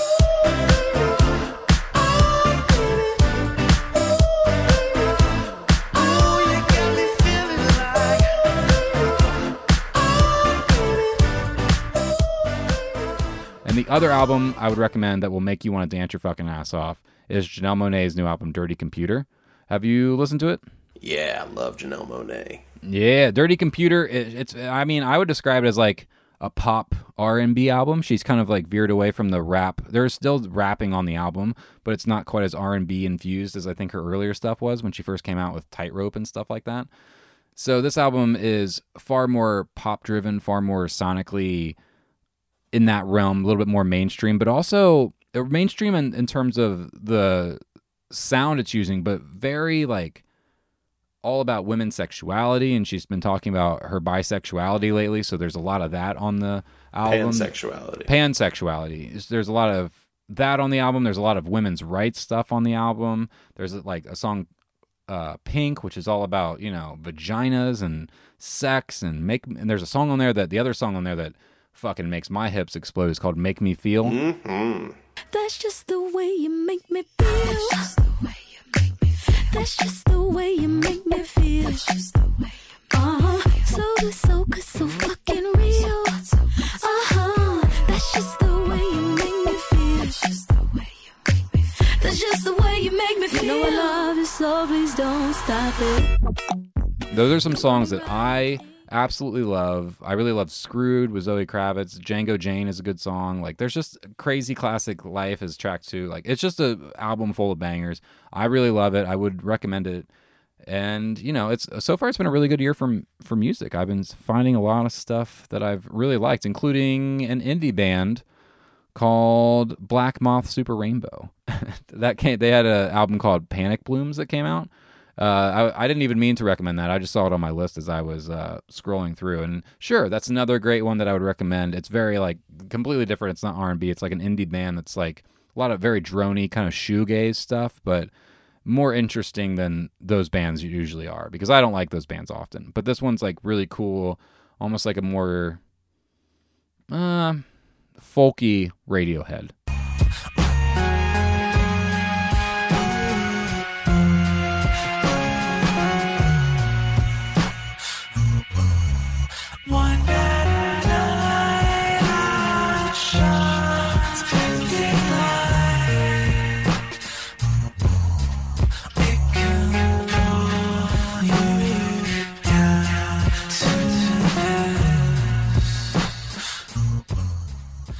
That's how I describe them at this point. Do you want to list a bunch of song titles for them as well? Well, I'm not. I've only listened to the album a couple times. I was joking. Don't do that. Okay. Yeah. The song I would recommend off is called Backwash, though. That's the one I'll throw out. So that's all right. That's the show. All right. That's it's been a long one. I'm sorry if anyone's still listening. No one's listening at this point, right? Yeah, it's just me. It's just me and you, right? Yeah. So I'm barely here. You're just waiting for me to wrap up at this point, right? I'm ready to wrap up, baby. No, all right. I really got to pee, guys. All right, no, I'm just going to keep talking. All right, fine. Okay. That is the show for this week. Please make sure you subscribe, rate, and review the show, even though no one's listening to us anymore. But if you are, please go do that. Every one of those helps us out incredibly. Thank you, Zach Pitts, for our theme music. It makes us feel like a real show every single time I hear it. Please find us on Twitter at Big Fat Bond. That's all one word. And you can find me, Phil Wiedenheft. Look for us there. We're on Instagram. We're on the Facebooks. We're on the Twitters. We're on everything. You can seek us if you can find us. That didn't make any sense, but whatever. Tom, I'll see you next week. Go pee with that big dick of yours that we talked about the other week. If anyone is about to go smoke weed, listen to Redman's How to Roll a Blunt, and then listen to, what was the name of the song? Grindin'? Yeah, listen to both of those and come back and tweet at us which one you prefer. Yeah, and then listen to those other tracks I recommended, which if you were still interested, are... Well, I'm just kidding. Go pee, Tom. Oh my God, you scared me. All right, bye everybody. I love you all. See ya.